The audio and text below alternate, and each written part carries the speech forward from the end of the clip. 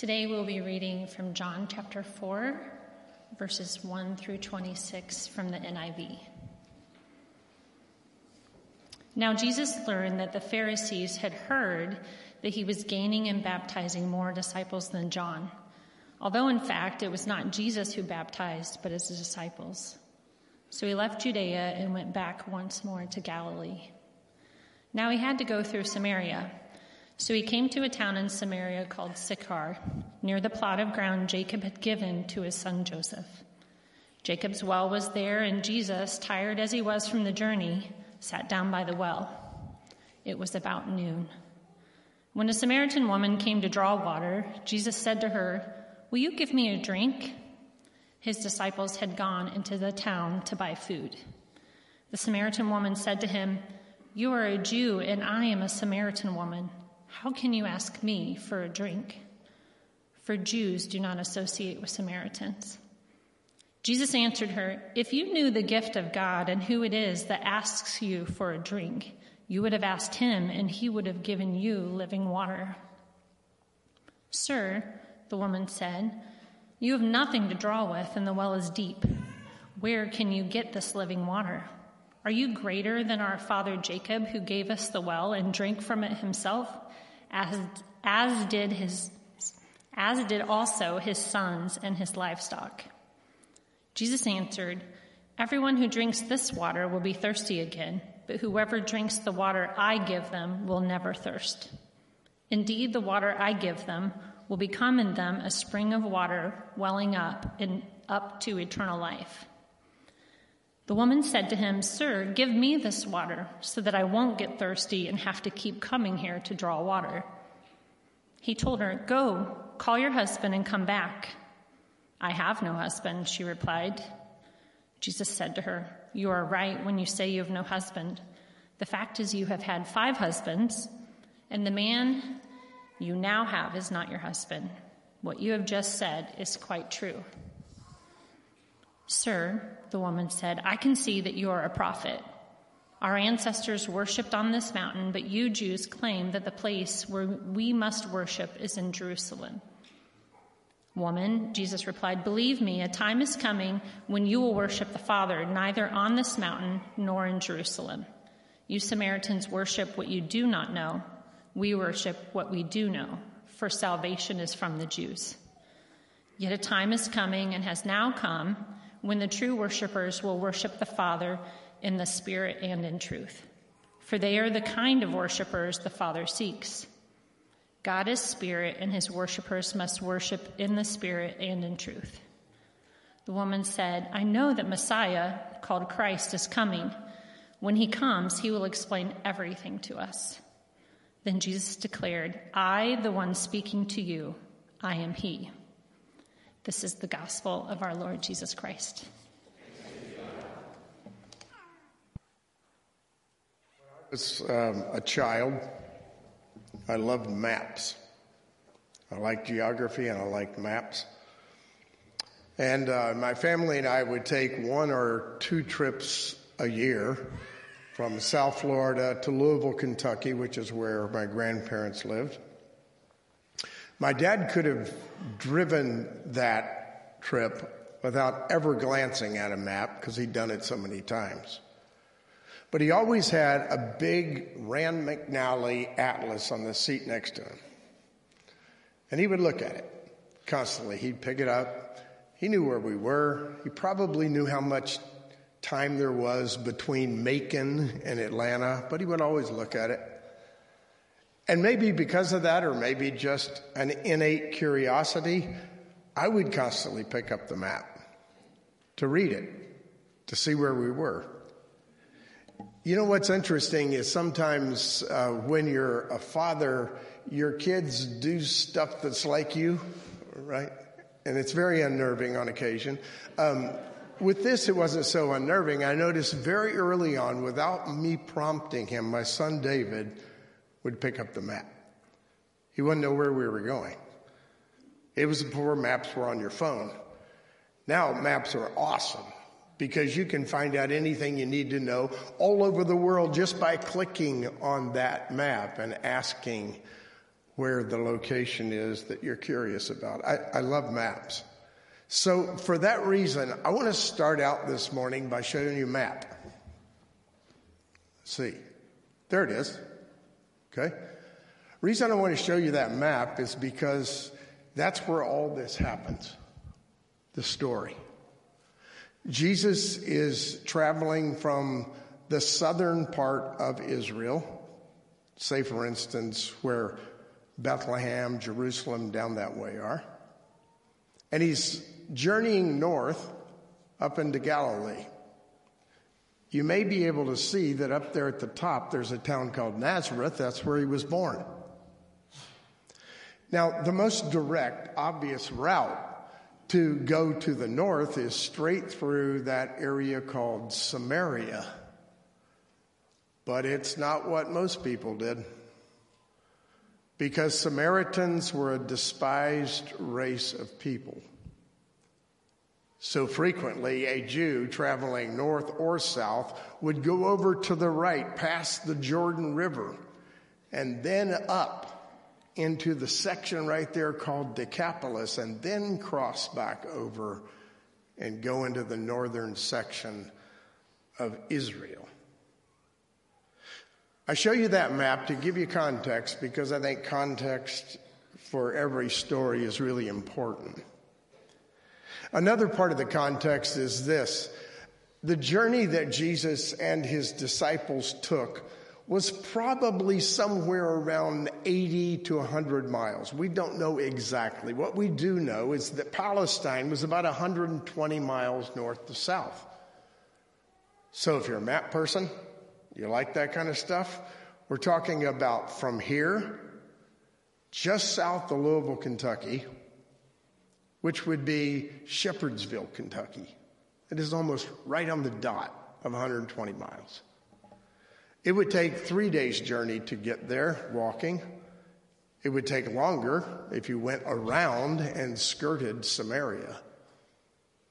It's an arduous trip. It's long, it's hot. Some sections have significant terrain in them. And as they journeyed north, they would avoid Samaria. Why?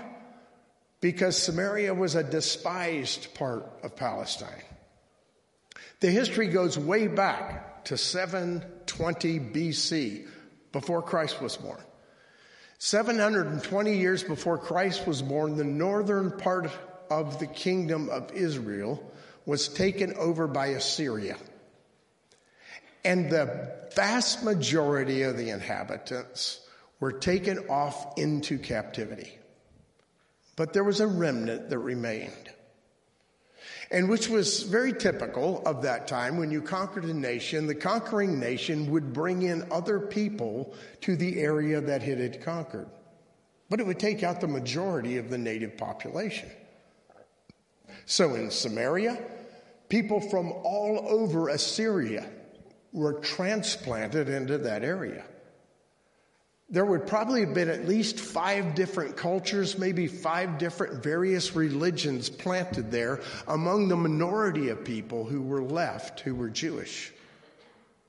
Well, I don't need to explain to you what happens. They begin to integrate. They begin to intermarry. And the so-called Jewish bloodline, which was supposed to be pure, according to a Orthodox Jew, was diluted. No longer were they pure Jews. That created a real problem. Not only did it create a problem because the bloodline had been tainted, something that is abhorrent for us to even consider as an issue today. Whose bloodline hasn't been tainted? None of you are going to raise your hands. But somehow they had this norm in their mind, and they stuck to it. Not only was the bloodline tainted, according to them, the people that were left behind, as every ancient culture did, adopted religious worship. And the religious worship was a form of, let's call it syncretism. right? Various religions from the 5 different cultures or more integrating into some sort of Jewish religion. Eventually, the monotheistic version of Judaism became the dominant religion, but it was dramatically modified. Modified so much that it created more tension. So, for instance, when you think of Abraham and Isaac, and Abraham being called by God to go to the top of Mount Moriah to sacrifice his son, a Samaritan would have said, yeah, that's part of our heritage, but it wasn't on Mount Moriah, it was on Mount Gerizim. And when it was time to go to the temple for worship, the people of Samaria, ostracized by the south and later by all the north and the south surrounding them, they created their own temple for worship on Mount Gerizim. Eventually, a general for Israel came in and absolutely destroyed that temple. So at the time of this particular episode with Jesus, the temple wasn't there, but the mountain was still considered holy. You see that in the reference to this holy mountain. There's the background. Now here's the context that is more deeply the setting, or shall we say, what's going on. Jesus encounters a woman at a well. That in and of itself is unusual. Jewish men didn't encounter women by themselves. They would run the other direction, literally. As a matter of fact, some rabbinic tradition suggested you should never speak to a woman in public, even if it was your wife. You just were quiet. There was, I don't know how often it happened, but there was a saying called the blind Pharisees. The blind Pharisees were the ones who, when they saw a woman in the marketplace, they closed their eyes. The blind Pharisee was also called the bruised Pharisee because he would close his eyes and run into a building, right? I think it was more of a joke than anything else, but it was serious. So Jesus encounters a woman alone and he speaks to her. What is also interesting about this is that the woman is alone. That in itself would be highly unusual. Going to the well was an occasion, a social time for women in a particular community. Yeah, they got the water, but they also talked and shared about life. And she's alone. I wonder why. Maybe because she's an outcast, as later we know from the story. Maybe she walked to this well, which was almost a mile from her town, because it was the best water around. Or maybe she walked there because she could walk away from everybody else and get her water. What's even more interesting about this is it was at noon. People don't walk to get water at noon. All those situations are present for her. A lengthy walk for water in the heat of the day. By the way, just an aside. You may know, some of you know for sure because you've done it. We've done this thing called a 6K walk for water. Walk, run for water. It's a fundraiser for World Vision.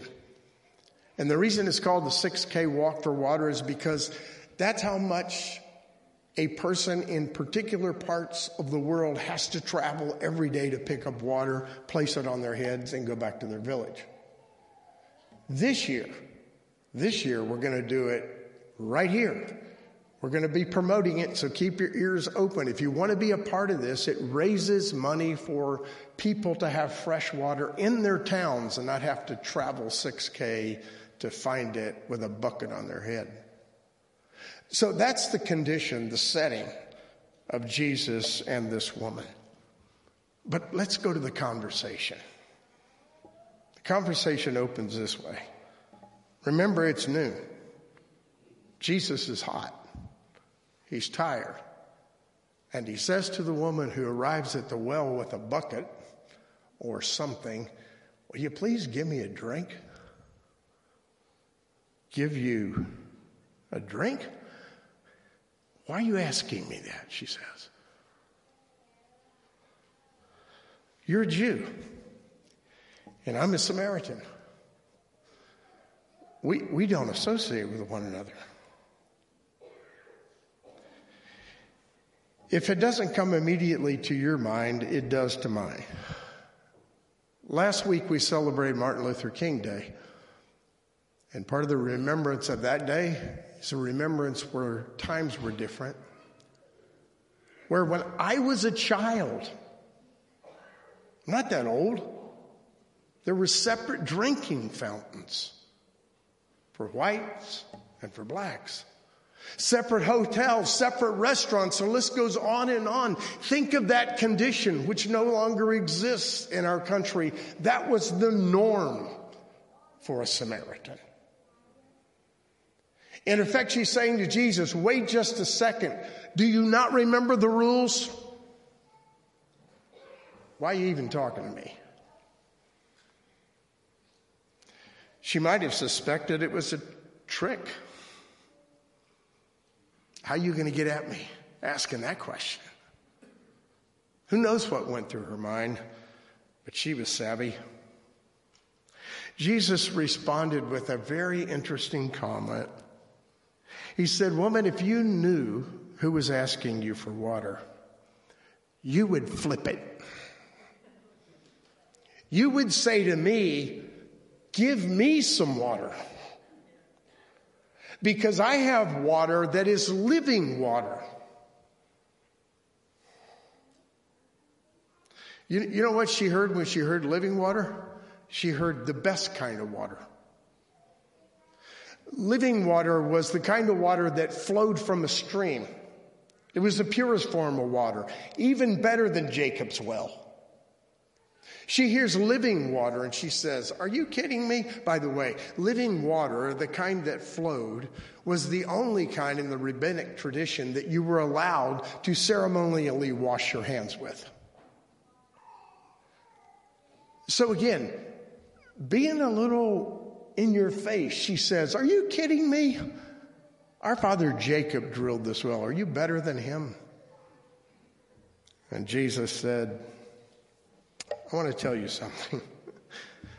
This living water will well up in you to the point that it will give you eternal life. Yes, in effect, Jesus is saying, I am better than Jacob.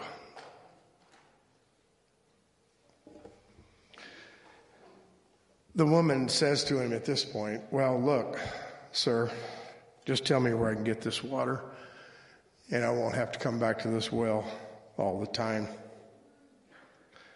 Maybe I won't have to come back at noon when nobody else is here in the heat of the day. Notice that her response to Jesus is very similar to Nicodemus's response to Jesus when Jesus tells him, you must be born again. He said, really, how can I go back into the womb, right? You remember that? She's responding in the same way. Oh, that's great water. I'll have some of that. Where can I go to get it? Or maybe she was just testing him. What we do know about Jesus as we study the Gospel of John is he always spoke in heavenly figurative language, but he used real human things to do it. There was a message behind the very human language, and people frequently missed it. And on this occasion, perhaps she's missing it. And then Jesus inserts something that seems out of nowhere. He says, go get your husband. What? I mean, nowadays we would take that in itself as being an offense. Can't you just talk to me? Go get your husband? Well, of course, in the culture, it wasn't as offensive. But more than that, Jesus was asking the question because he already knew the answer. So imagine her for a moment. This was going along pretty well, she says to herself. He's not trying to take advantage of me. He's actually introducing me to something that's intriguing. But now he has to ask a personal question. That personal question makes the issue very awkward. I don't have a husband, she says. Jesus says, yeah, I know. You've had 5 husbands, and the man you're living with is not even your husband. At this point, she's thunderstruck. She realizes she's not standing in front of a Jewish stranger any longer. She says, wow, you must be a prophet. But I got one more question. Hey, prophet, can I challenge you just one more time? Where am I supposed to worship? My people say in Mount Gerizim. Your people say in Jerusalem. Aha! Did I stump you, prophet? And Jesus basically says, neither place. The traditions you know about are coming down right before your eyes. It's not necessary for you to worship in Jerusalem or Gerizim or anywhere else. What you need to do as a believer is to worship in spirit and in truth. Those are the worshipers that the Father embraces. The song the choir sang, I actually requested that, and graciously they sang it. If you search me with all your heart, you will truly find me. Whether you're here in Bloomington, in the United States, in the war-torn region of Israel, in Pakistan, in Iran, in Russia, it doesn't matter. If you seek me with all your heart, you're going to find me, because I'm that kind of God.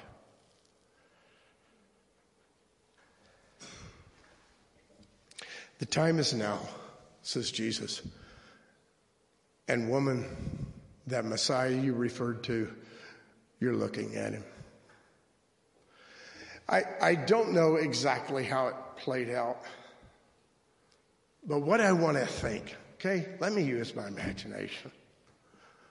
What I want to think is when he said that, she went, oh my gosh, and took off running for Sychar. I got to tell everybody about this. And she did.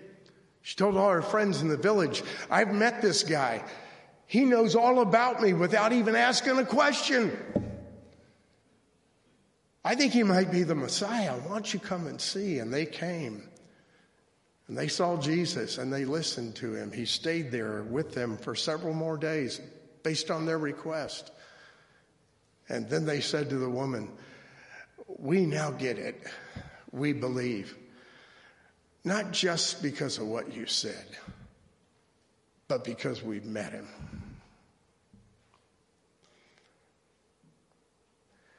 That's a wonderful end to a story. I wish that John and other gospel writers had given us a better view of what happened in Samaria after that. Statistics. I'd like to know how many believers emerged out of that moment. We don't know. But what we do see is a moment where Jesus says the whole thing has been redefined. There are no outsiders. Do you hear me? There's no outsiders. Stop it already. It's all about me, and I am for everyone.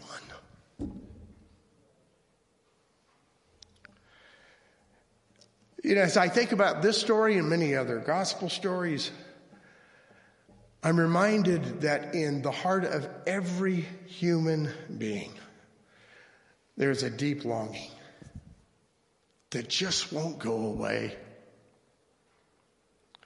It's an aching in the soul. You can see it in literature that is not particularly religious in nature. Like Sinclair Lewis, who writes of a man who decided he would just get rid of all his wealth and just kind of try to find himself. And along the way, he meets a woman that he falls in love with. You know, in one of the romantic conversations that they're having, the woman says to him, you know, On the surface, we seem quite different. But deep down, we're fundamentally the same. We're both desperately unhappy about something, and we don't know what it is. Now, if you know Sinclair Lewis, he was not trying to do a gospel presentation. But he did it anyway. There's something deep down inside us that's just the same. It's a longing. Which is why Augustine so famously said, our hearts are restless until they find their rest in you. The Samaritan woman and her friends were restless, and they found their rest in Jesus. So first, in conclusion, every human being has a longing in his heart. Second, someone has said, and I don't know who, so I can't give him or her credit, but I love it. Someone has said that prophecy is criticism based on hope. Prophecy is criticism based on hope. Think about the prophets of the Old Testament. Man, they came down with all kinds of fire. They criticized the dominant culture, but they were not doing it to bring people to despair and leave them there. They were doing it to give them hope. This is how bad it is, but I have another story for you. And that's the same way it is with individuals when it comes to the gospel.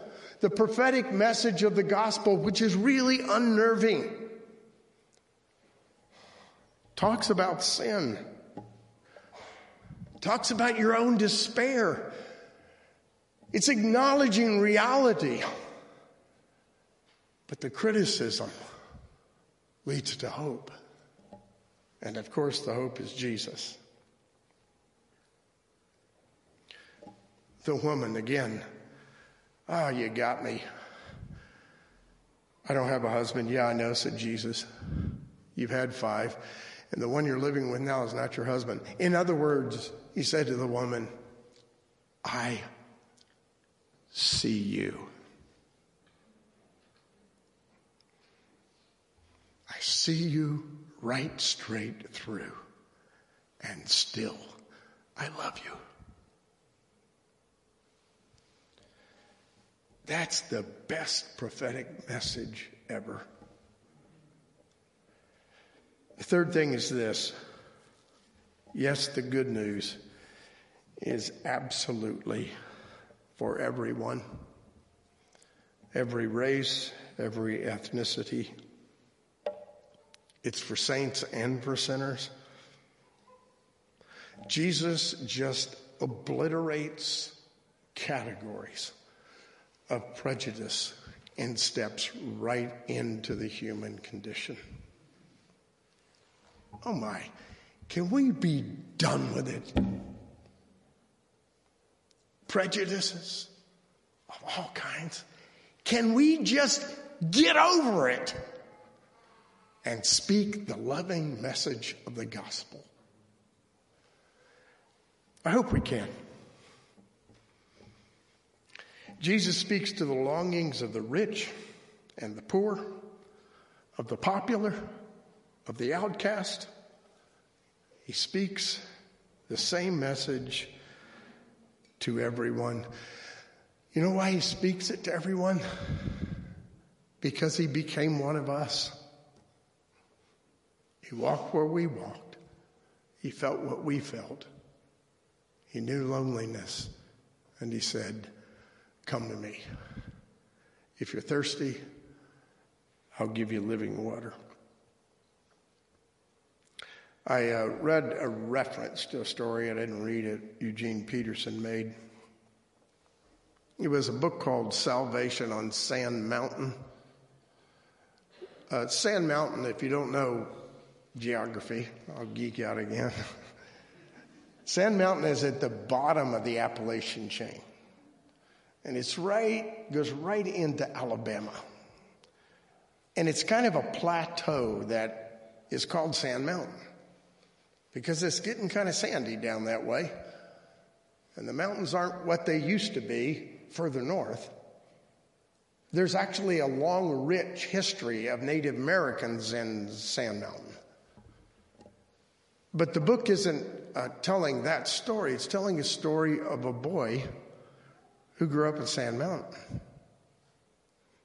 He and his friends used to play there all the time. It reminded me of growing up as a kid. I had woods all around me. And when school was out, that's where I'd go. They played in the woods, they ran. And then when it was time to come home, or there was some event that had to happen, their parents would call them home. And he said routinely what would happen is you'd hear a shout from a far distance, like your name. It's time to come home now. But, he said, in our family it was different. Our parents never shouted from a distance. They always came to where we were before they called our name. Peterson said when I read the last line of that book, a shiver went up my spine because he'd written the whole book to write that line. And in that line, you see a picture of the incarnation. He came to where we were, and he called our name. He came, and he still comes. He's still with you. He still walks beside you. He's still in your home. He's still at work. He's still at school. He's right there with you. And he's speaking to you. Sometimes it's drowned out by the noise. Sometimes you're just not attentive enough to hear it. But he's there. The incarnate Christ is there, speaking to you. Do you hear him? Do you hear him? Have you ever heard him before? Listen. Have you heard him in the past and it's getting muted? Listen. He's calling your name. I want to pray, but instead of launching into prayer, I want to stop with silence so that Jesus can speak and you can listen. Will you pray with me?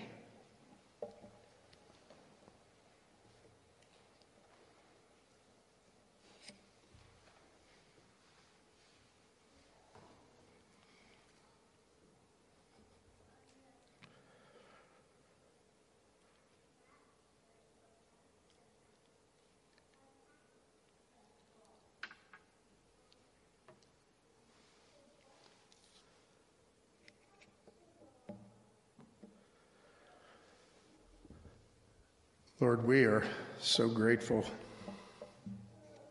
that you're with us. Emmanuel, God with us. We're so grateful that you know us. The prophet told us that you have our name inscribed on your hand. And Jesus said, you have every hair on our head numbered.